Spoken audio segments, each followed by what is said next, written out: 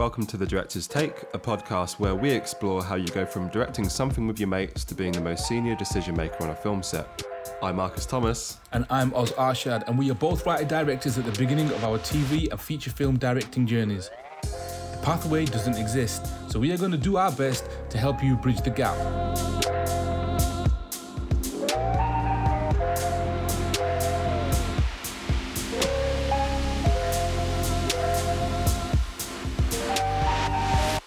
I was creating your bio for the section, and IMDb says Callie is an actress born in Leicestershire. Is that true?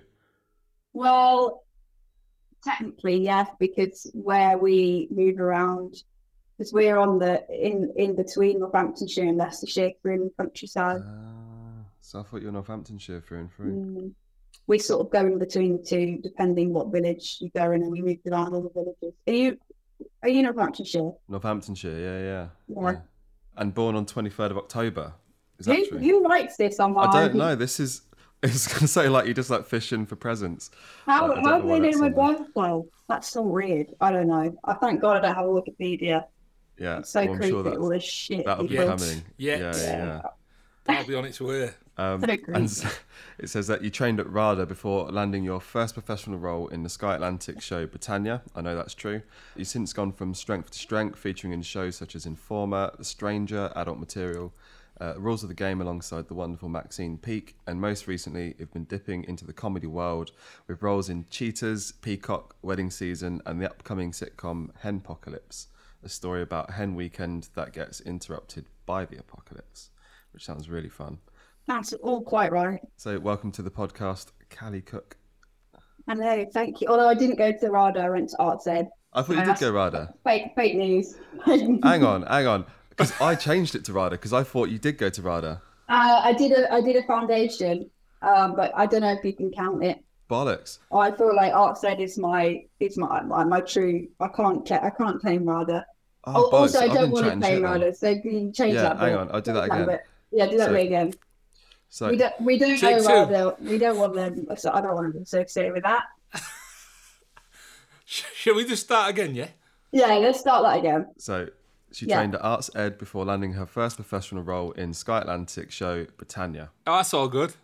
Nice. The rest was true. Yeah, the rest was true. Shit, all this time for years and years and years, I thought you'd gone there. Really? No. So I did. So I did. That's how your sister introduced you. Like, yeah, well, I did. I did at first for a year because I wasn't sure if I wanted to go to drama school, and then I was like, oh, maybe I'll go do a degree. But I basically only could go where they would pay for us to go. RADA's like they take maybe like one poor kid a year. Yeah. Everyone else is just like really, really wealthy. So Arts Ed is amazing. They had like my year there was like 24 of us in a year, and I think about 18 won full scholarship. Wow, that's pretty good. Big effort. Was that under the Tories? Yeah, we were the year. It was the first year that the fees went up. Was when I went to drama school. But Arts Ed is technically a private school. Most drama schools are technically private school, and Arts Ed was 12 grand a term. Which is just a madness, which obviously student finance didn't even touch the side. Yeah. I went to university just before, like literally the last year before the fees went up. I'm not sure if I would have even gone. The scholarship that everyone had at Arts Ed was called a DADA. I don't know if it exists anymore, but it stands for Dance and Drama Award. And I mean, it's amazing. It was fully paid fees. Yeah. So, but just because my mind's still blown about the RADA thing. We had a whole conversation before you came on about. I was like, "Fox, you went to RADA, I didn't even know that." Then we were like, "Right, throw the agenda out." But we had a different agenda. Yeah, we just thought we'd be all like different about it. But now that we know that you're like us common folk, so I'm humble. Yeah. We can be cool with me now. But you basically got in, but you didn't proceed with it. Because it was... No, so I went for a foundation year. I mean, you know where we're from. I knew nothing about drama school / where to go or like what to do. So the sort of dumb thing for a lot of 18-year-olds was to go for a foundation year.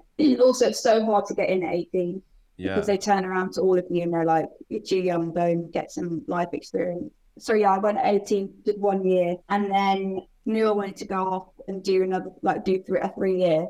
but just applied for sort of various schools that weren't as expensive, but also rather than literally in Tottenham Court Road. And kids live on Tottenham Court Road when they go there. Who lives on Tottenham Court Road? It's mad. But it was fun. I mean, it's really fun.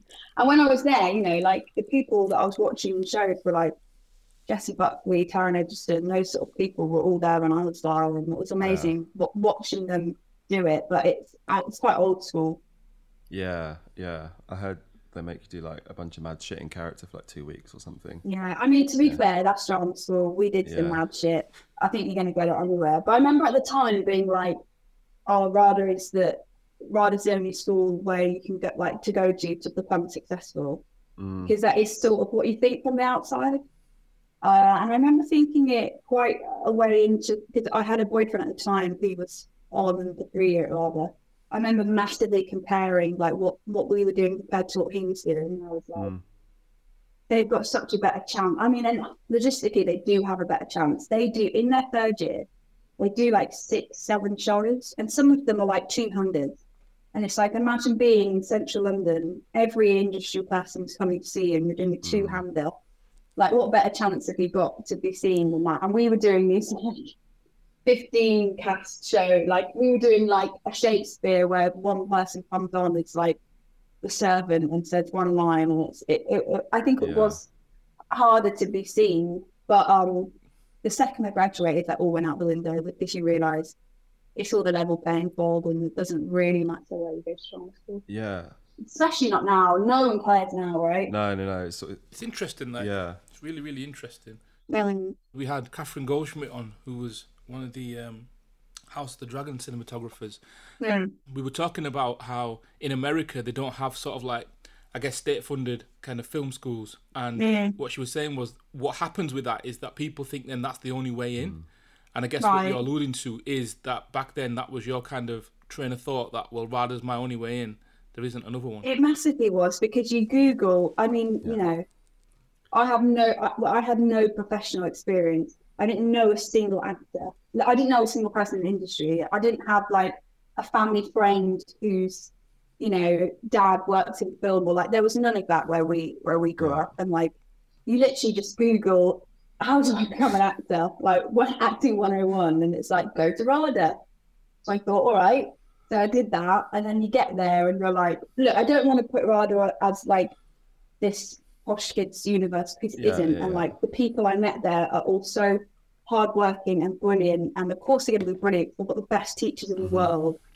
But I mean, ultimately you are there with kids who were Billy Elliot when they were 10, or like, you know, the Von Trapp kids. Like, as they were all both their parents were actors or producers or whatever, and it is just a different. It's like normal for them, or normalised. It's so it's and you know, a lot of them grew up in London, and like, so they just understand the universe much more than I guess I did, and then that's why Arts Ed was definitely more my place, because it was just everyone there was quite normal. I mean, also there's like 20 drama schools now, I'd say, in London alone that you could go to that get a really good like degree out of. And I think people are also looking in other places as well to find talent. Oh, yeah. I mean, I know my agent for sure. She's probably not that interested in drama school anymore. She would go to like, I mean, National Youth Theatre, for one, which is amazing.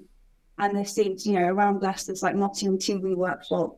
There's loads of theatre, like Birmingham's got some amazing, like the Birmingham Rec Theatre is an amazing theatre company, and like there's tons of things. There's a thing called Fourth Monkey now, which is basically for like young people who maybe haven't got into drama school, but would still like the training, and they do like a year-long rep of just doing plays and films, and it's like, I mean, that could be all you need. I think I needed to go because I was clear. Yeah. And I guess with that, like, I probably met you like a while back when you wasn't at RADA, and I just moved to London. I just lived with your sister, who was a nurse, and she was like, "Oh, my sister's at RADA. You should meet her because you're into film." So we did, and we've kind of like stayed in touch since. But yeah, we were both from like Northamptonshire, and you were saying there's absolutely nothing going on there. Like, there's no film industry. There's no. London feels like a distant land, even though it's an hour away. It's really strange. You touched on it briefly, but why? Like, why? Why did you become an actor? Why did you think you could do it? Because you didn't do any commercials or anything at all. Like, you just did school stuff, right? No. Yeah, completely just school stuff. I mean, I'm not to sound, I'm not even that old, but like when I was at school, there was loads of stuff available to us. Maybe it's growing up in the countryside. They just assume that the kids are bored. I started off in music. Like I played quite a lot of instruments. I had a lot of music lessons. I went to a music store on a Saturday that was super cheap, and we'd do like 4 hours. And we'd do music, singing, dance, and drama. And then I sort of from there, I think just purely school stuff. Never anything professionally. Never even anything like at the theatres in Northampton or Leicester or Birmingham. Never any of those theatres. Just always at school. And then I think my sort of culture did come from watching TV as a kid. I very rarely went to the theatre if I thought it was on a school trip, maybe to the RSC, which was, I mean, I do remember going to the RSC for the first time. And then, I watched loads of TV as a kid, which sounds very wouldn't sound very civilized, but like soaps. I grew up watching soaps, and like those were the first experiences of TV that I think I had. I remember the Royal Family was like a massive thing, because it was like, that was oh my God, that was massive. You were around, right? Yeah. And you could see yourself on TV, and like things like that I massively remember. And I think my best mate, she got a video camera, and we used to spend our entire holidays we used to make this TV show around my village, me and my two best mates. I mean, it was so bad. It's complete gibberish. But I guess that's how I sort of started. It was purely just messing around with my mates. Nothing legit ever. And I think that's why I did have such bad imposter syndrome moving to London, because, people at least have been in actual shows on stages. And I never set foot on a stage until I went to drama school. Really? Yeah, and I'd never been on a real stage before. I did have one drama teacher who, not school were very much like, go to uni, study it. If you're going to study it, be a teacher. But I had one teacher at one of my drama clubs who was an actor, and he had gone to drama school, and he was the one who was like, you can do it. If you want to, you can give it a go, you can apply. And he basically, he told me like 3 schools, it's like rather lambda. I remember the other one. And he was like, just go to one of them. Like, it's that easy. Just pop in. Just go to one of them. Yeah. And then, I did. I mean, thank God I got in at 18, because I don't really know if I would have given it another go. It's hard. It's so hard. It's like, I've been helping this young lad from, he lives in Leicester. I've been helping him get into trying to get into drama school recently, and I forgot, it's so hard. Yeah. With so many schools and just so many of us. It is crazy, isn't it? Like, when you think about it. I did some work recently, and I was working with a couple of actors. I was just looking back at their careers. You'd think, looking at them, you'd think that they've had an all right time, but they haven't. It's always, it's been it's ups and downs and struggles and stuff. And what's tough is that sometimes it is easy. That's what keeps you going. Because sometimes, not to say it's easy, but sometimes people can get a life-changing job overnight, or they can't. There are these amazing stories, and that is what keeps people going. I've got a lot of friends that we're 5 years out of drama school, and we're at this point now where some of my friends are like, do I keep going with this, because it's hard. But when there's these little things that happen, and you're like, you can't touch it. Yeah it's just about being in the right place at the right time. Exactly. There must be an element of, as well, Callie, that for you to sort of keep going, because this is one thing that we talk about, when we talk to any artist, we speak about this, about what is it that keeps that flame lit. And I guess there must be an element of some validation from somewhere that you are actually all right at the craft, in order for you to have that self-belief to just to keep striving. There is a bit of your ego that holds on to that. One of the first things for me was reading a review about myself the first time. I know you're not supposed to read them, but obviously I'm going to read it. And I just remember it was the first time I'd seen in print that maybe I was good. And honestly, it's 5 years later, sometimes when I'm feeling a bit shit, I'll go back and I'll just read them. Really weird, and just need that. And sometimes, because you get rejection constantly. Even at my point now, where things are going quite well, I still get massive fuck off rejection. And it can be quite relentless. It's like a juggling game all the time. I think we'll touch on that a bit later, because from the jump, ever since you graduated from RADA, you've kind of been working pretty solidly, right? Which is like you've always had something on the horizon, like to keep you going. You've not ever kind of been out for a long time. So I'm intrigued to know about how you landed your first gig, because you didn't even come through shorts, did you? You kind of did theatre and then TV. No, I started off in theatre. Well, my first job, I left Artside a bit early because I got this play that you saw, Firebird. Yeah, Firebird. It's great. And basically it was this play about this 16-year-old girl who had been trafficked and groomed. It was so heavy, but so, well, I remember reading it and just knowing that I had to do it, because I read it and then I instantly read it again, which I don't think I've ever done since. And I also printed out I used the Arts Ed library and I printed out the entire script in the play. I printed out the entire play and I just like sat there, highlighted the whole thing like I'd already got the job, and I just started rehearsing it. I don't know why. I just knew that I was going to do it. It was weird. I've never had that before, really. It was a bit of a fight to get it, actually, because the character was 16 and I was 20, 21 at the time. I had to like convince them that I was young enough, I think, to play it. And I think the director tried with the idea of getting an actual 16-year-old to do it, but then I think they thought it was too heavy. So my agent was really pushing with them. And so if my agent, I just signed with her, she was just amazing. Like, she was phoning them every day and she was like, she's going to do it. I was going to do it. And then, I got it and I left. I spent my graduation day in the rehearsal room for it. And it ended up being about a year of my life, I think. So we did it at the Hampstead Theatre first for about a couple of months. And then we transferred it to the West End. And then we did it at Trafalgar Studios for a few months. That was the best side shop in the world. It's great. It was intense. And like the whole thing was on you as well, wasn't it? Like the whole thing. Yeah, it was like drama school all over again. It was basically a three-hander where I didn't leave the stage. And I mean, my agent was just she brought everyone. She must have seen the show like 30 times. Wow. And she brought so many casting directors, producers. She just brought everyone to come and see it. And I had a hype about it as well, which is amazing, to be in something like that people actively are trying to get tickets for. That's really cool. Yeah, because it was like a proper showcase for what you can do. Because it was so heavy, like to do that twice a day is, I don't know how you did that. But it was a gift. I mean, people do it now for their drama school auditions or showcasing, which is so cool. But it was an absolute gift. I mean, to go through every possible emotion on stage. It must have been obviously invaluable experience for you just to be thrown into that sort of like over and over again, having to perform in front of so many people. We had another actor on, Amit Shah, and he was fortunate enough to just come straight out of, and he did Bollywood Dreams, I think it was, and he was talking about how it was the same, just the discipline immediately after drama school of just over and over again.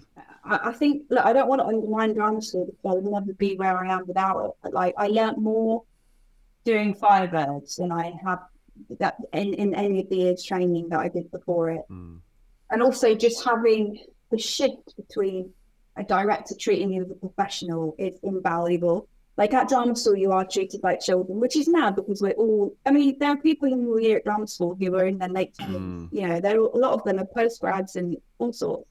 But you are treated like children, and you're treated as if you have to be so grateful to be there all the time, and your teachers want to be on these pedestals. Whereas the second you graduate, the professional, like you're a professional, and you're an actor, and you're treated, in the cast it was me, an amazing actor like Albert Sharma, who was, I think he was early 40s on the Firebird, and like the two of us were treated completely equally. And it was the first time in my life I was acting with someone playing their own age. You're used to acting with an 18-year-old playing a 60-year-old man. And so I mean, that experience was just, honestly, if I could do it again, I would. It was amazing. That's awesome. I guess from there, like, what was it was Britannia. Britannia was your first TV gig, wasn't it? So like from there, you said you had no experience of being on a set at all. So what was that like the first time? of kind of being thrown into a TV set, like seeing the way it runs? And then how did you kind of manage to block that out and kind of focus in on what you needed to do? I don't think I did. It was mad. It was mad. I mean, imagine never being on set and then going on to something, you know, like House of Dragon. It's the same sort of It tried quality. to be like the Game of Thrones killer, didn't it? Yeah. It did, and didn't quite work out, but they tried. It was mad. I mean, the whole thing was so weird. Like, I'd done an audition. I'd done an audition for the lead, I think, and then didn't hear anything for like a month. And then about a month later, they phoned and they were like, so you didn't get the lead, but they want you to play. They've made the lead now a 15-year-old girl, but they'd like you to play her sister. And I was like, great. And they're like, so you fly to Prague tomorrow. And I was like, at this point, I had a job. I was a receptionist. I was like, oh, gosh, shit tomorrow. And I literally flew to Prague like 2 days later, did 6 weeks of stunt training, like horse riding, archery. I mean, it's so cool. Yeah, that must be fun. It was so fun. I mean, so many things happened that I would just probably never let happen. Like, I sat in the makeup chair and they dyed my hair brown just on the spot in the chair, which Did like... you know about it? That shit wouldn't happen now because I'd be like, excuse me, but I was like, okay, thank you. Just like the imposter syndrome was intense. I felt like a competition winner. And then even honestly, you could see even when they like picked me up at the airport and they had like a guy stood there with my name on at the airport, I had to take a photo of it to show my mum. I said, Mum, at the airport. But yeah, the first week shooting was basically this huge Tree of Life sequence. So it's basically about the Roman invasion of Britain, and they built this tree, which I've never seen anything look so real and amazing. And then they're basically the Romans swarm in and they just set everything on fire, and there's a huge battle. And it took us about a week to shoot it overnight. And it was just the craziest week of my life. I don't think I slept. And like, I just got, the adrenaline was just wild. Like at one point I fucked up my fight and I got slashed with a sword. Oh, wow. And I thought it was the coolest thing that obviously ever happened. And it was totally my fault, not the stunt's fault. But like, if I had gone any longer, I would have made myself really ill. It just wasn't, it was just, I was so wired and just like, it was just, but do you know what? It was so intense that it made me think filming wasn't for me. Because I was like, I can't keep myself. Because I was so like, I wasn't eating properly, I wasn't drinking, I was just so, you know, when you're so nervous and you just sort of, it's so intense. Your first time. There was no efficiency of process at all. Yeah, there was no, everything I'd learned went out the window. And also, I mean, the actors I was working with were super famous, the director was super famous. Yeah. So how long were you on Britannia for?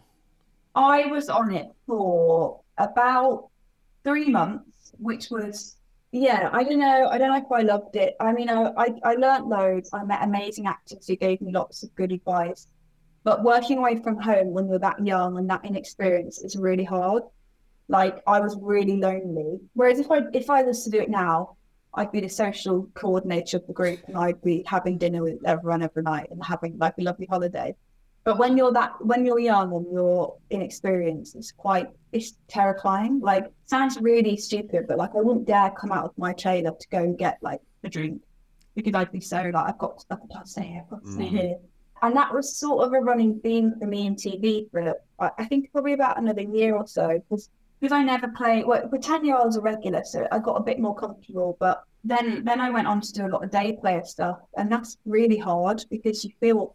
I mean, it's that feeling of starting a new job over and over and over again, that horrible feeling of like not knowing where you stand with people and that you're in everyone's way. And it's just took a lot of getting used to. I think it might be interesting to touch on the day player thing, because that's basically when you're going in to just work for a single day on a job. And so with that, what sort of communication do you have from people? Because you need to come in and suddenly match the energy of the other actors, the tone of it, like to understand what you're in without maybe having seen it yet. So how does that work? It's really hard, but it's really, really good for you. And it's really helped me to then know what to do going forward. So I've just made my first leading show, and I remembered what it was like when I used to come in for a day and take that with you. Like, I'll never forget. I did like a few days on a BBC series straight out of drama school, and I literally I played like a sex worker who had like one line, and I'll never forget Tom Burke, the actor Tom Burke, who did my scenes with me, was so kind and generous and just treated me like the story would not exist without me. Do you know what I mean? Like came in, just instantly gave me all of this time and like, you know, everything to make the scene good, like for both of us. And I just, you know, some actors give you that, and directors as well. You know, they don't treat you just like you're here to just facilitate this one scene for this other person. They treat you like a fully fledged part of the story. But then some don't, you know, some treat you like an essay, and that's fine because sort of you are, you know, and I get it. And I think both these are learning experiences. But I think, yeah, I think a good director and a good lead actor will treat you like you're just as important as everyone else. It's good that you recognise that greenness in someone when they're new, because as you know, go up the ladder, you can, you know, nurture those people and just, you know, make sure that they're not stuck in the trailer wanting a drink. Well, because you never forget it, and you never forget it, you know. Years later, Tom Burke came to see me in a play, totally by accident. He got to see me in the play, but I just happened to be in the play. And instantly at the bar, he came up to me afterwards and gave me like a big hug and said hello and like totally remembered me. And like, that means so much to you. And like, I look back on that job and it was a really positive experience. I look back on maybe another job, and I won't name the people, but like where I did like 3 or 4 days, and everyone treated me like I was completely invisible. And that's also fine because they had other shit going on. But it's like, you'll never forget them experiences. Yeah. From my experiences of being a runner and stuff, like you remember when the director sits and just has a chat with you when they have like a minute. Like it does so much, and you never know what people are going to go on and do as well. So you kind of went from Britannia and kind of started doing your TV work and all that fun stuff. How has your process evolved from like in your preparation and how you kind of work on set? Like what sort of work are you doing and how have you become more efficient? I think my prep is sort of smaller and smaller, and my work is not, I just don't do it. It's so bad. When I started out, right, I would do so much work, and like, you know, especially in theatre, you have to do the work. You know, you have your script and you have to be off book really before you start. And I mean, the beauty of theatre is you spend your first week just sitting with the director talking about everything. Callie, just for the audience, what does off book mean?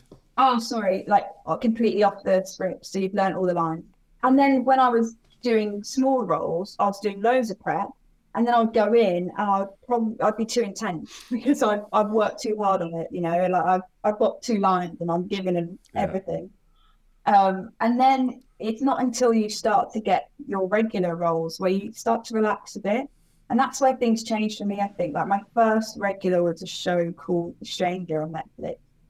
And I, just by being in, you know, a few days a week, you instantly relax because I started to make friends. And for me, that was a huge, huge shift because I didn't really like working in TV because I felt lonely, I think, when I did it. But then the second I started to make friends, I realised, oh my God, crews are just the best. And like I was becoming best friends with, you know, hair and makeup and costume and runners and ADs, and it made a massive difference to me because I'm a social being and I like having friends and feeling comfortable to just, you know, mess about. And then as soon as I started to be able to do that, I just instantly relaxed, which then meant my process sort of went downhill. But I also didn't really do anything where I needed much of a process. I think I then sort of fell into comedy a bit. And personally, I think comedy is just about making each other laugh and feeling comfortable and feeling free. I think if I went in with a great deal of prep, it would fall a bit flat. I actually am getting back into, I'm about to do my first film, which is very exciting. Congratulations. I can't say, I can tell you what it is off the podcast, but there's loads of prep involved, but like actual like physical prep, so I'm like learning a whole new skill. So that's really fun. So I'm enjoying that side of prep. But yeah, in terms of like script prep, maybe the night before I'll think about things. That's as far as it goes. I didn't know you were in Stranger. Sorry, I didn't know you were in The Stranger. I really enjoyed that show. 'Cause People loved it. Yeah, some of it was shot near my house in Bury. Oh, really? We shot a lot in Bolton. Yeah, which is the next town. Yeah, that's. I was mainly in Bolton. Yeah. Yeah, and people loved it. I think it came out just before lockdown, maybe. That was it. Yeah, I enjoyed it. I thought it was a great show. It was really fun. I had a great time. Like Jennifer Saunders played my mum, which was just mental. And I didn't know until the read through. Oh shit! And the casting director, Orla, who was so cool, she basically grabbed my hand and she went, "Can we get in?" And I was like, "Yeah." Walks around the corner and Jennifer Saunders and sat there. And I'm like, "Yeah, what's that?" Could have warned me. Would that have helped so though? nice. You'd just been shitting yourself up until the point. Yeah, maybe not, because I would have freaked out. Yeah, I would have freaked out. But I just didn't think that everyone was going to be so famous in the cast. I have this sort of thing. I just forget that everyone's famous. And then just sat watching them all, and they were all so good. The Stranger was a massive turning point for me. It was when I started to enjoy working with TV more often. That's good. Yeah. Excellent. So yeah, as you're kind of like doing less and less prep now, apparently, what sort of conversations are you having with directors, if at all? Don't get me wrong, I'll ask lots of questions. I'm finding my voice now. So like but it's mainly dialogue. It's mainly things like that. You know, I really struggle to say a bad line. I'm not a good enough actor to put off a bad dialogue. There'll be, not that there's, you know, it's rare that there is bad dialogue, but when there is, I have to sort of work that out. And, you know, normally the director is with you, which is a good thing. What does that process look like? Just if you give us an example. Well, I've been lucky that my last 5 or 6 TV jobs, we have rehearsal, which makes such a difference. Like, I don't know why you wouldn't get it. We have like a week or 2 of rehearsals where you don't really get up, but you just sit down and go through the entire script and you just read the scenes. And it's mainly just saying lines that you don't quite find true. And then sometimes the writer's in the room with you and you'll work it out together. Other times the director will take it away with them, talk to the writer. It's tricky. You don't want to shit on a writer's, you know, babies. Sometimes they have a different voice in their head and you're a voice of reality. So yeah, sometimes it just doesn't feel true to say certain things. Normally it's just that. Or I'll be honest, a lot of my conversations in the last few jobs have been about intimacy. I'm on an Apple show at the moment, and there's a big intimacy sort of conversation that happens through most of my scenes, which is really good. I mean, the company's Hello Sunshine, which is Reese Witherspoon's company, so they're massively on top of all things intimacy. So it's mainly that at the moment. Yeah, so you're basically just kind of in rooms, rehearsals, going through the scripts, picking out things which doesn't quite ring true. Because I guess these are the conversations you'd have to have on a shoot day, which can slow you down, and then you've got time and pressure, which doesn't help. Yeah, I guess for me, rehearsals is just about building a bit of trust and a bit of a conversation with the director. I think it's really hard when you meet on the day and or you just, you know, rock up and work it out on the day. I think, my last few jobs, we've probably sat and read through the entire script together. So you start anything you're thinking and sort of. Actually, a job I did a few months ago, the director would write down basically his whole internal monologue, which I found really interesting. So, and he would just read it out to me, which I just thought was really interesting. Like, it's basically all of his thoughts in that moment. And I didn't really do anything with it. I just sort of absorbed it. But I found that quite interesting. And I'm working with a director at the moment.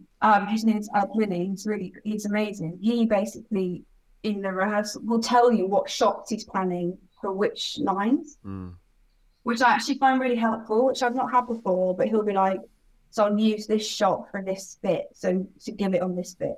And I actually find that really helpful to be that specific about things, especially when you're doing like a 4 or 5 page scene. For someone to be like, make this good on this line because I'm going to do this then. I actually find that quite helpful. But yeah, rehearsals can look like anything really. I think they're just nice to have. That's interesting. That obviously that's if they, you know, that's obviously making a meal of the beat, isn't it? That they're gonna put the camera on that. I didn't think that would be helpful. But I know, and I think some people would, but I find stuff like that help. I mean, I find line reads helpful. I know people are really anti it, but like my friend said to me recently, and I think this is true. He was like, I don't want to disrespect you guys. He was like, direction is a lot about just intonation, because ultimately, a lot of the time, actors, their instinct is right. It's just sounding not quite how it should sound, and it's so true because and you can see it on set when they're trying to basically tell someone the intonation is wrong. But as an actor, you cannot see it. Like if you're the one like with the wrong intonation, it is impossible to change it. And that's why sometimes I find line reads really helpful, because sometimes it's that technical, whereas everything else is right. You just need to go up there and down there. Line reading meaning as in like you just blast the lines out without really thinking about it? Well, no, like for the directors to say, it needs to sound like, and we go to the shop now. Oh, literally doing it for you? Yeah, I actually don't mind it. No way. Yeah, I swear. We get told that we get shot dead if we do shit like that. I know. But this is what's so wrong with the industry. You get told, don't talk to actors, don't do line reads. Like, you're creating a monster bit. Of course, that is insane. Fucking call them out. Tell them when they're being shit. And tell them how it needs on the to sound. podcast, Callie Cooke says, yeah, you can have that. That directors, you can say the fucking line how it needs to be said. Do you know what? But that's the point, right? I worked with quite an experienced actress recently, and I was talking to her about like what's like when I got myself comfortable with. I was like, "What annoys you?" And she was saying what annoys me is when a director comes to try and give me the fucking metaphors behind it. Yeah, don't give me a big word. And it's like, just tell me how you want me to say it, and I'll fucking do it, and it's easier that way. Yeah, that's exactly how I. Don't come and give me some metaphor. Don't give me some big word, or try and like get like intellectual about it. Just literally say, go up here, go down here, and say that quicker. That is mad. Because that is sometimes all it is. It can be, you know, it's sometimes it's. You know, now that you're experienced, and if a director came to you and said, look, this line means this, and it's gonna point to something that's coming later on, and you know, just going fucking philosophical about it. Have you got the confidence now to say, listen, I don't understand what you mean here? Just I have now. I mean, 5 years ago, absolutely not. When you're in every day, I mean, things become very different, and you do get to a point where like you are that character. You know, a few of my jobs that I've done recently, like I am that person now. So. I get, but I understand when things aren't reading, and it's interesting because you watch them back and all right, that's so wrong, and you can see it through other people. Like you can see when other people get notes, and they are simply not doing the note. Like I was on a job recently, and the note was that this guy basically had to come in quickly with his first line. Could not get it. Could not come in quickly with his first line. And I was like, how interesting. That he just in his head that's not connecting, and the director, bless him, was trying to be really nice about it, and every time would come in and go just a little bit like just keep giving him the same note, but he just wasn't getting it. And I'm like, maybe in that moment you needed to be like, you're not doing it. This is like, do you know what I mean? And I think your ego would be a little bit bruised, but I think ultimately you need to get told sometimes that we're on this weird pedestal that this shouldn't be on. Yeah. It is a weird thing, because you do get taught to speak to actors in like a certain way as if you're not people, which is so weird. Strange. I don't think that's helpful because it creates like a barrier. It's like how like ADs and runners sometimes get told not to talk to actors and stuff. I'm like, isn't that their job? Yeah. Like I wouldn't work well under an environment where I wasn't, you know, comfortable and friendly with everyone. That's me personally. I get some actors need time to prep and stuff, but God, it's not that deep, is it? Really? What? I don't know.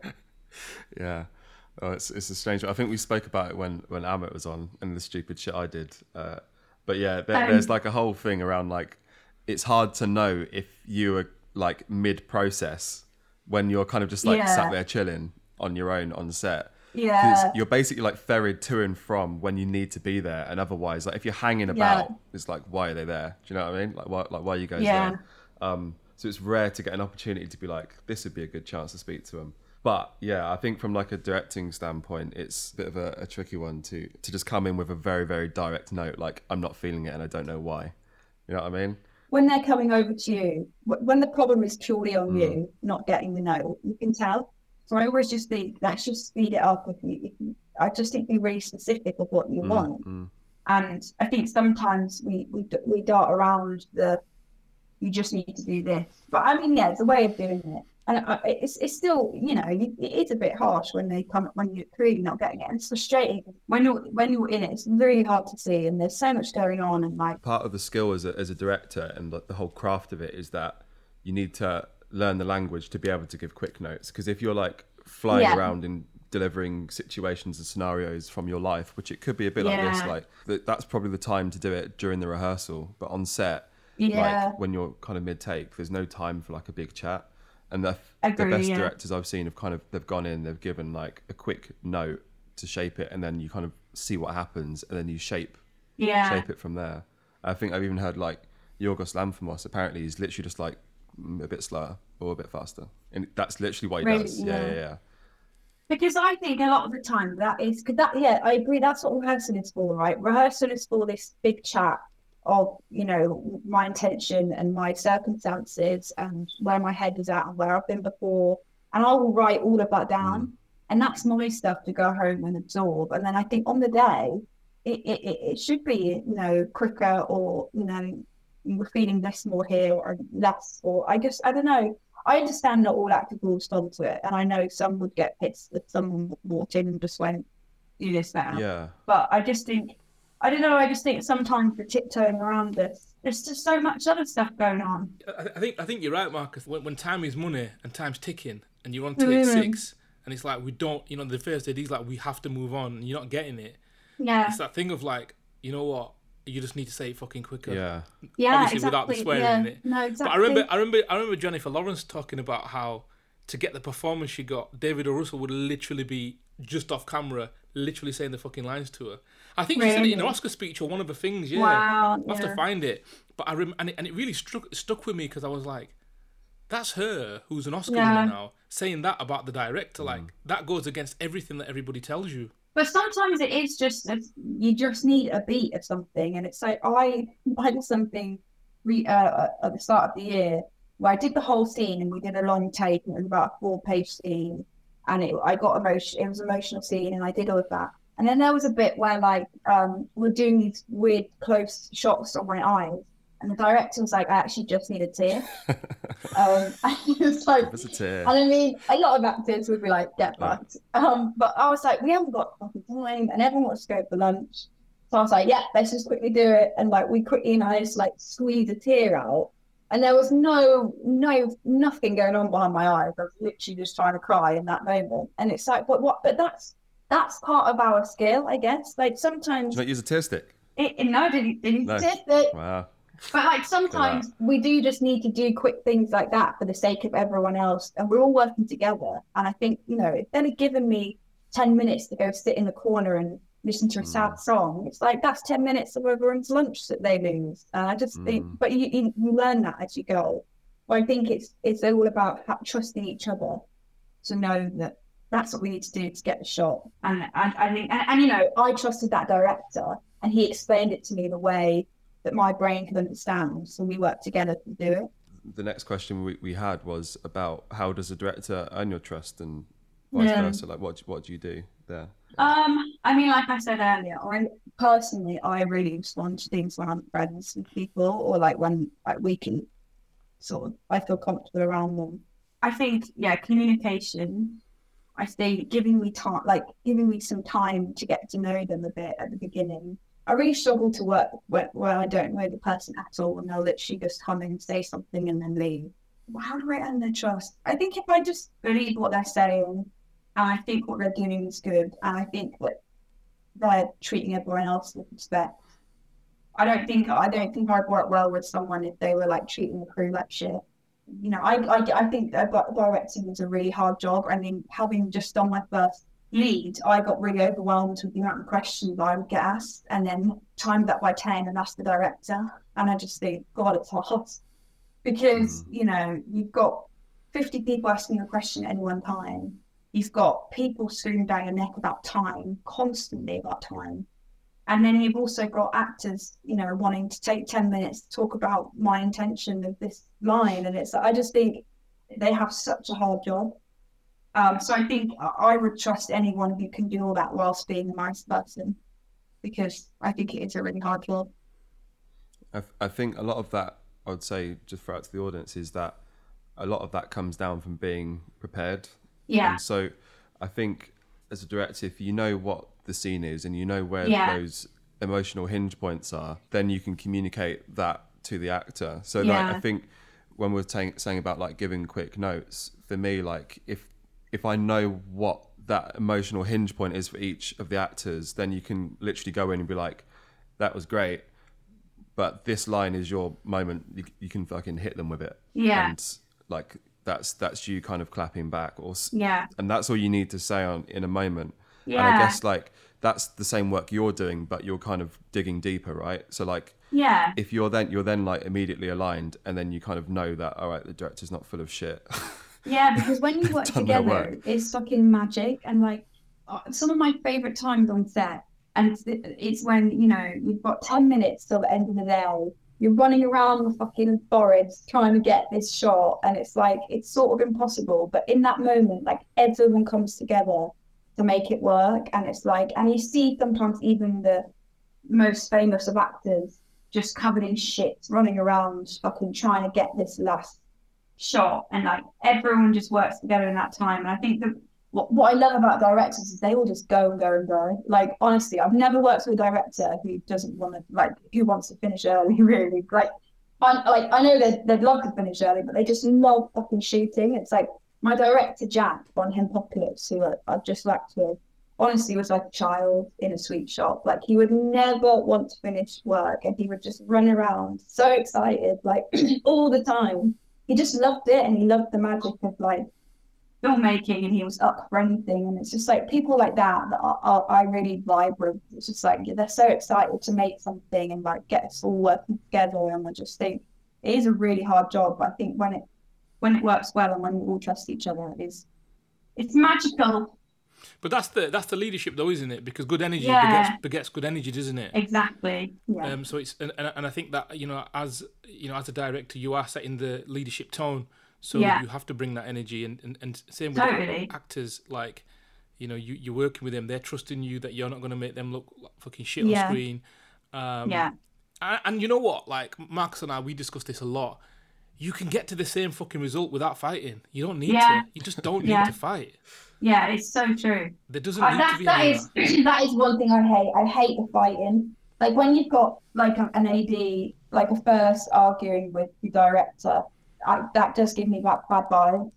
Because you're around it as well. There's no escaping it. If they're all sort of making weird comments and getting a bit beefy with each other, that is quite uncomfortable, and that does happen quite a lot. That comes from not being on top of the craft. Like if you're not prepped, then you're going to flounder. And then if you're floundering and there's time pressure and people are literally waiting 5 minutes for you to figure something out, without you communicating that, it's stressful. I feel really sorry. I mean, directing is a hard job. It's brutal, and nothing can prepare you for it until you do it. Like it's very good to sort of like hear you appreciating the directors, Callie. It really, really is. God, yeah. Oh my God, our job's so easy. I've been on set where like and this segues into the next question, where sometimes I was shadowing on something not so long ago, and there was one fucking actor. It was an ensemble piece, and the actor was just like hogging the director. And it's like, annoying. Mate, like back off. And I could tell, like the director came, when they came back, they walked past and said, "That person there, they're a fucking nightmare." And it was just good to just watch how they managed that. And that individual just every time, like, I would want to hug all they cared about was what they were doing, not what everyone else. So that's annoying. So the next question is, have you ever had it, say, on, you know, on wedding season, when you're slightly more in an ensemble setting with other actors and everyone's got different energies or ways of working, and maybe, you know, you don't all meet in the middle at the same point? How do you navigate that?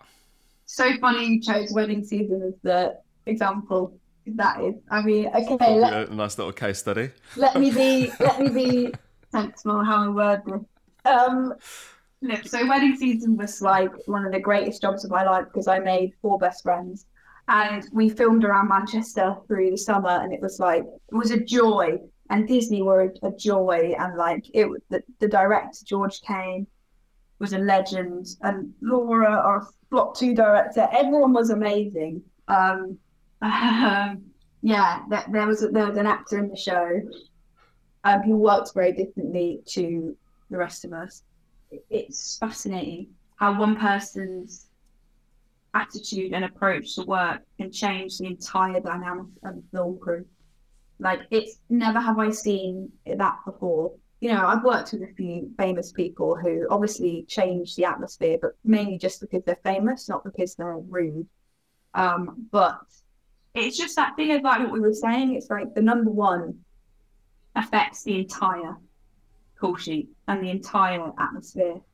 And I'm so glad I watched it. I'm so glad I've seen it done well, and I'm glad I've seen it done badly, because it really impacts how you take that with you. Like, I just did my first number one, and like, you know, I wore that crown heavily on my head because I just, yeah, it really is a responsibility. Like, even when you do a play, like I did a play a few years ago, and our lead actress was in her 80s.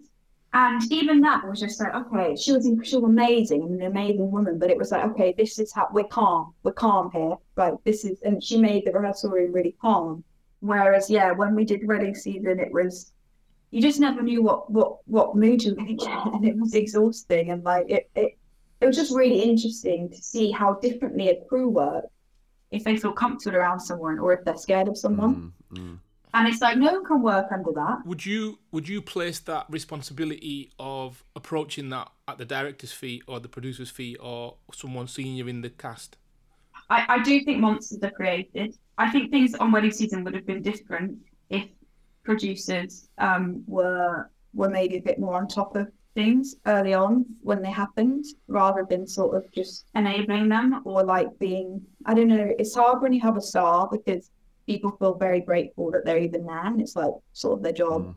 Crew, like producers in general, need to call actors out more, because I just think, I mean, I know I personally would be mortified if someone in like the first few weeks sat me down and was like, chill out, be nice to people, you're being a bit.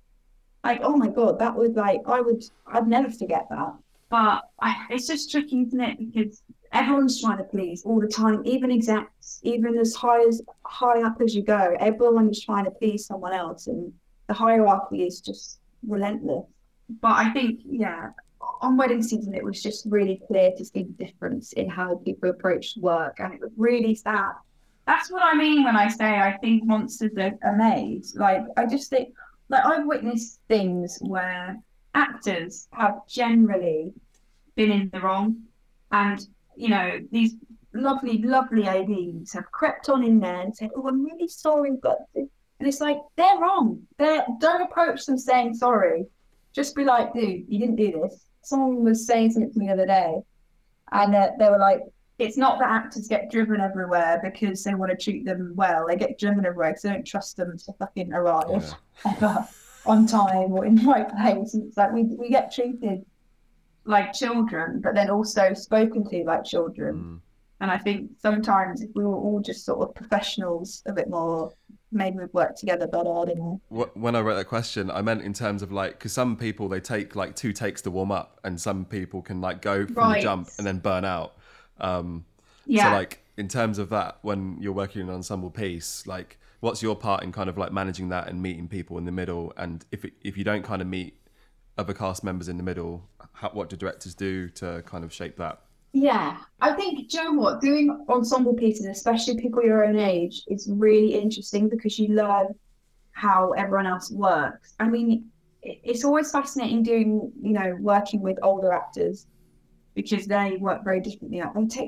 They take their time, and they're not scared to like go again or stop. Or whereas I think our generation is much eager to please and to be quick, because I think we've got it in our heads that we just don't have long, and we're constantly terrified of pissing anyone off.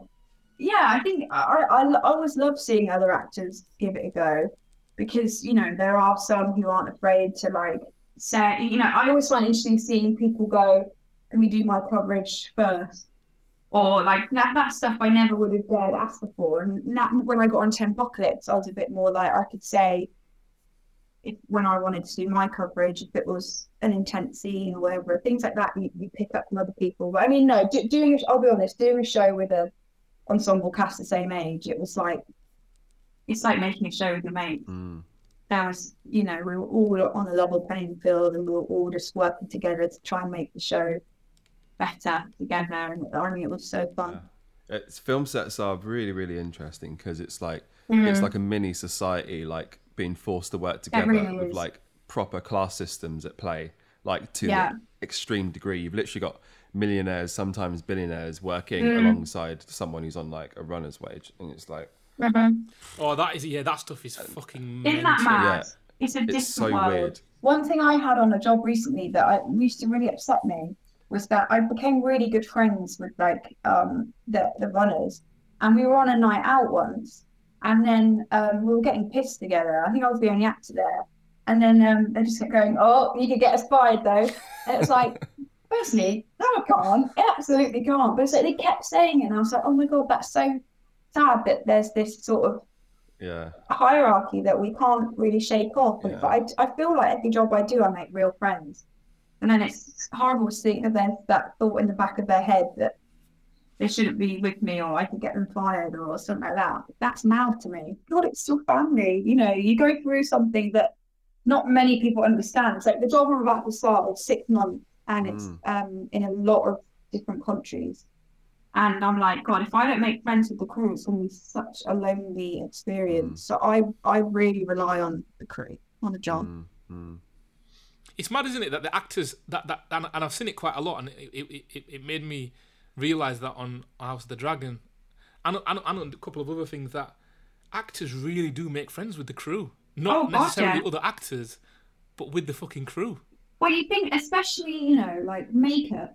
I'm spending an hour with them every morning at 5 a.m.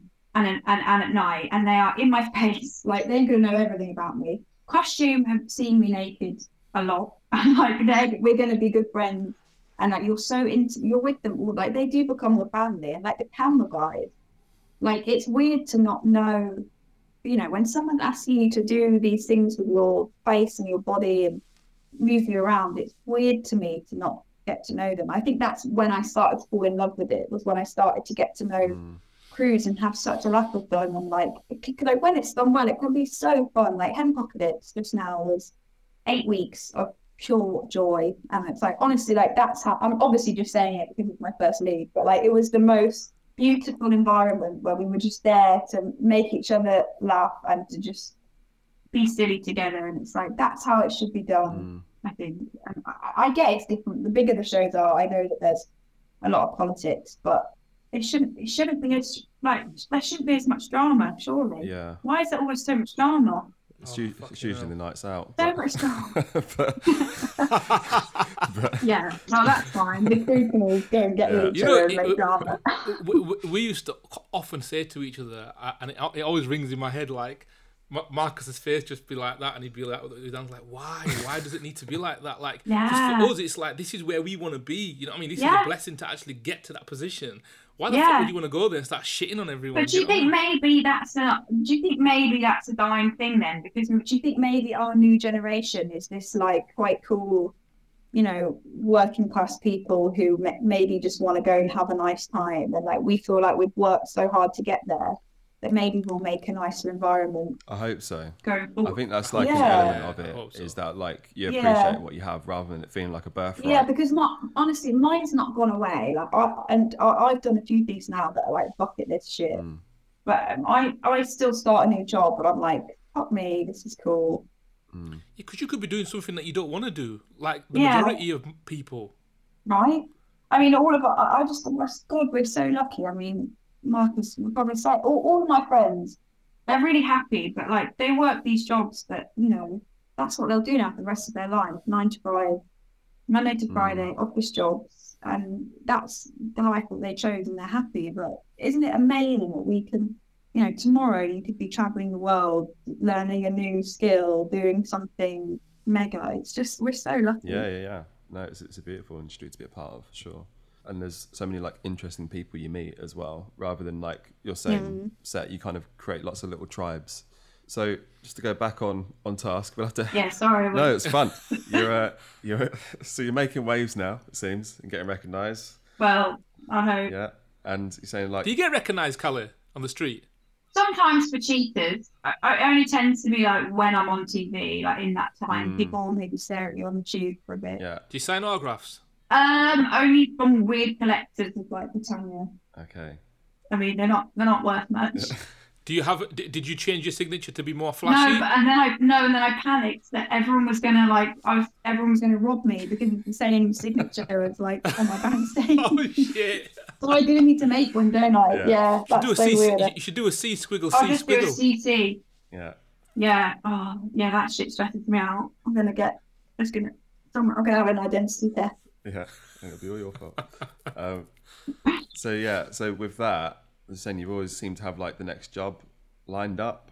Are you still auditioning? Are you still being rejected? And if so, how would you manage that? It's so funny, isn't it? To you guys, it looks probably like it's all roses. No, but yeah. But I still have freakouts all the time. I mean, yeah, I'll be honest. The last few years have been great, and I always say this, but like my advice to actors is to find a part-time job, because I used to work at a gym, and it honestly saved me through the years. I worked there as a drama student, and then for a few years after, I could always go off, do a job, come back, and it honestly kept me sane, because it would be, spending time with people who weren't in the industry.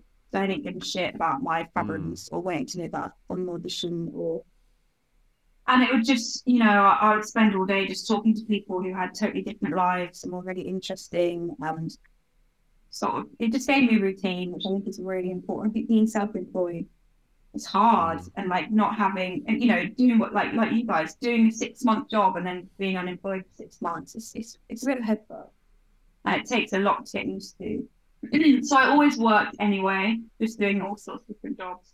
But then, yeah, I think just before I got cheated, and then I quit that job, and it's been a pretty steady thing. I mean, it's cool. The difference is that when people can watch your work, you get considered the things that you are right for all the time. So it's less throwing fucking shit into the wind and seeing what sticks. It's more now like I'll meet the things specifically that are quite right for me.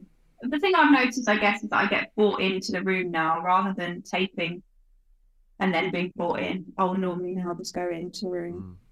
And they'll like watch me do something, which makes a big difference. It also makes a difference for your confidence, I guess, because you can walk in and then you can discuss something that they've seen, rather than feeling like you have to prove yourself in 5 minutes and prove your entire existence in 5 minutes. The worst thing as an actor is when you walk into an audition room and they're like, "What have you been up to?" And you're like, "Man, I worked 6 part-time jobs." And it's like, it's so hard. You just feel like you have to prove yourself all the time. So that switch is definitely, it's helpful. I still audition, but I guess the quality of things I audition for is different. Yeah, like I said to you guys, I just got my first film, which is fucking so cool. I'm really excited about it, and it takes me to the end of the year. Amazing. It's my longest contract, which I'm actually just a relief to be like working for the rest of the year now, and I just can like not have to think about anything now until next year. Which is, I mean, it must have been the same for you guys on Plastic Dragon, like just to know that my year is sort of worked out is really nice. And then, so what happens after that, I don't know, but lots of fun things. I mean, Henpocalypse, I think it's a mad show. I think people will either love it or hate it. But I had such a good time working on it, I don't really care what people think of it. That's good though, because I guess for you the work is done, isn't it? Like your fun bit is done. The rest is just forward facing. So. Yeah, I remember one of my friends saying to me, he was like, "You make 3 shows." He was like, "There's the script you read, there's the film, like the film you shoot, and there's the edit." And it's like, and you can only control the first 2. Well, actually, no, you can only control the middle one. It's the thing you shoot on that day. And he said the rest you just have to forget about, because it's not your, not your story anymore. It's what they do with it, and it's what people take away when they watch it. And so I'm just trying to focus on like the experience I had when I made it. I can't control anything else. Yeah. I'm just here for the good times now. Just here for the vibes. I'm just here for the vibes. I guess you said like there's a bunch of great actors who graduated in your year, and I mean you've obviously had a good experience, and I know like that's from the outside. When you're in it, it feels slow and like you get all the anxiety and stuff. But for them, that they might be having a tricky time. And why do you think that you've cut through? Like, what do you think? Honestly, I think it is luck. I mean, look, my year, that like, there's 10 girls in my year. They're all so talented. We all had sort of the same style. I did get a good agent, which was definitely what helped me. And I got a good first job. And I think if I hadn't got that first job when I did, things would be really different. I think, yeah, it's just hard. I mean, yeah, like I said earlier, for a lot of my mates, we're at that point now where half of the people we know are becoming famous, like are getting jobs that change their lives, and they're in a TV show that they're going to be in for the next 5 years. And it's like, these things can happen. We're starting to know people now that are in like every big show. And then the other half, you know, are like working these jobs where they're like, should I just sign on and get a salary now and actually start to be able to live my life and earn decent money? And it's making that choice, and it's an impossible choice, because what do you, obviously as someone who's now on a trajectory, how do you, you know, you were talking about being grounded, right? Like at some point, and it depends on your circle, it depends on a lot of things, as you keep, you know, going and doing really well, and you've still got mates that are like that are struggling. I'm not saying that are you going to always keep talking to them. Of course, if they're friends, you will. But I'm saying that what conversations. Yeah, it's tough. It's tough. It's like this film that I just got, because it is so exciting. Obviously, the first thing I wanted to do was tell all my friends, but I'm aware that like that is going to make them feel shit. Like, not because they're jealous of me, but because they want that as well. It makes them reflect on themselves, doesn't it? Yeah, and it's hard. I'll be honest. I have some friends that I will pick up the phone and rant to about not hearing back from an audition, or rant to about having a schedule problem. And then they're the ones that are maybe in the same boat. But then the ones who aren't there, I won't do that shit to, because I know it's insensitive. But yeah, it is tough. I mean, I think you just have to try and judge it. And you have to try and, you know, there are things you talk about, there are things you don't. You know, you have to just try and celebrate It's mad, isn't it? 'Cause you've got a loyalty to the friendship, but you know, when you one of my friends was a director that's doing quite well. They have this same thing about, man, I know how hard it is to struggle to make it as a director, and now I'm there, getting there. Yeah, I really struggle speaking to some people, but yeah, it must be. It is hard. I mean, third year of drama school is fucked, because you go from like, these are your family. You spend every day together and you go through everything together, and then all of a sudden you're just like, we're competing now. Like, even though we are not the same casting, we are never going to go for the same roles. But in that moment, you think, you know, they're just the ones around you. Yeah, and that's our world is so small.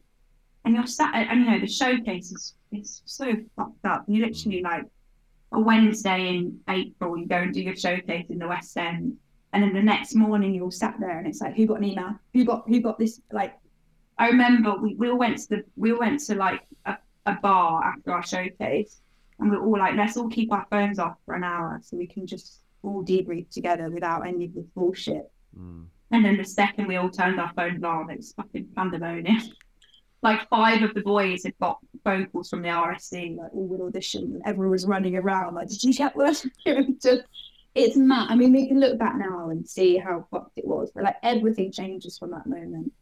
And it's really sad. I mean, thankfully, I still have my best friends from drama school, and I know that they are so proud of me, and like, they're so supportive, and I am the same for them. But like, God, it's hard, because I know I felt it, you know. It's really tough, and that's why it's important to, you know, have your friends as well that aren't in the industry. Yeah. They don't really care. And like my sisters, they just don't care about my problems. Yeah. And I find that really helpful. Yeah, both my sisters are nurses. They got bigger fish to fry. Yeah. Yeah. I remember that, like, because I used to live with Callie's sister, and like I lived with 3 nurses, and so like. Oh, Jay, you had it rough. It was. Well, I mean, you say that. Like, I couldn't moan about anything in that house. It was like, you just can't, can you? I'd come back stressed and tired from work, and then one of them would just like come in a flood of tears. And I was like, oh, well, cool. Yeah, you just go, Someone's died. Our job's not that hard. Yeah, they've got it way worse. Yeah, it was like instant perspective on what's going on. Which is good, really, which is what I always, if I'm having a down period, I will always like go home for a bit and just hang out with like my sister's little kids, because they just don't. I think it's about hanging out with people who just do not give a shit about your problems. And so I'll just go hang out with that family's kids for a few days, because one of them can't even talk, so she didn't care. Great. Just telling her all your problems. Yeah, she's my therapist. I guess as a final point, unless you've got any other questions, Oz. No. You wanted to throw out. What does the future look like for you, and with what you can talk about? What is the future like? The future, the rest of the year is going to be really cool. It's going to be I've always wanted to travel with work, so I'm really excited to do that now that I'm a bit older and wiser and braver. And I've got shows coming out. I've got Henpocalypse coming out in the summer. Amazing. So Peacock's season 2's coming out, right? Peacock 2, we can say. And it's great because I'm shooting, but I've got a little hiatus and I can fit in Peacock 2 in that hiatus. So that'll be really fun. Peacock is a joy. Yeah. Working with comedians is so funny because they're just ridiculous. So yeah, lots of filming, which will be good. Lots of filming, lots of travelling. I feel like this year has been a lot about work. There's been lots of work. So maybe a break. Filming and travelling is sort of both things that I wanted to do, just then I get to be on holiday and get paid for it. Yeah, That's which good. is the absolute dream. Yeah. And I asked this to just all actors because I'm just intrigued. What is your dream role? My dreams change. At the moment, I'm obsessed with the idea of working in New York. I've just been there on a holiday, and I had some meetings, and I would love to do a play there, which I think is an achievable dream. And then dream role, I'd love to do like an independent film, something really British. Something that I would watch. That's sort of the stuff I like to watch. Then I'm really into at the moment American comedy, like Barry or Dave or Search Party, those kind of shows. I'd love to do an American comedy show. Well, I'm sure it's all going to come towards you. It's been cool kind of being in this industry and being surrounded by people, and like over the course of like 8 to 10 years, just watching everyone's sort of journeys. Like some people blow up, some people don't kind of hit the heights you think, and it's been amazing to see your ascent. So thanks for coming on and speaking about your experience. Thanks for having me. I hope you can use all of it. We'll use some of it. Yeah. I forget. I just chat shit and I forget.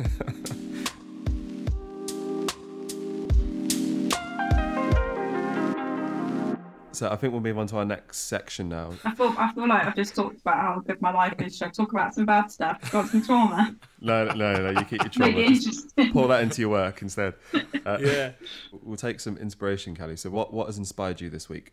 Oh, do you know what? I was so glad that you asked me this, because as you asked me, I just finished my book and there was such a nice quote in my book. Shall I read you it? What's the book called?